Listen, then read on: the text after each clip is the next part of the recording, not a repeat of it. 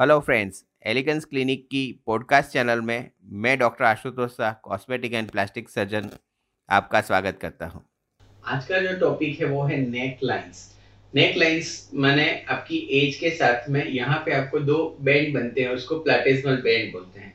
लेकिन ये जो हम ऐसा करते हैं तो यहाँ पे काफी सारी ट्रांसवर्स लाइंस बन जाती हैं और वो प्लेटेजमल मसल्स की वजह से होती है।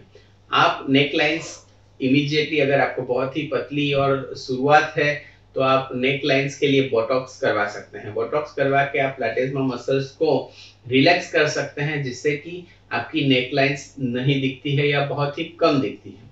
अगर आपकी नेक लाइंस बहुत ही डीप हो चुकी है तो आप उसके अंदर फिलर भी कर सकते हैं। फिलर करके भी आप नेक लाइंस को इम्प्रूव कर सकते हैं।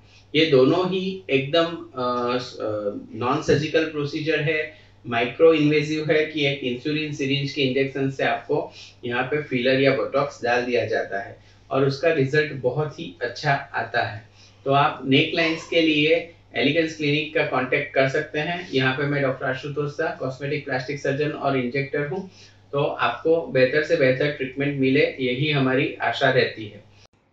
तो आपको इसके बारे में और जानकारी चाहिए तो आप हमें 9879546805 यानी 98 795 46 805 पर कांटेक्ट कर सकते हैं।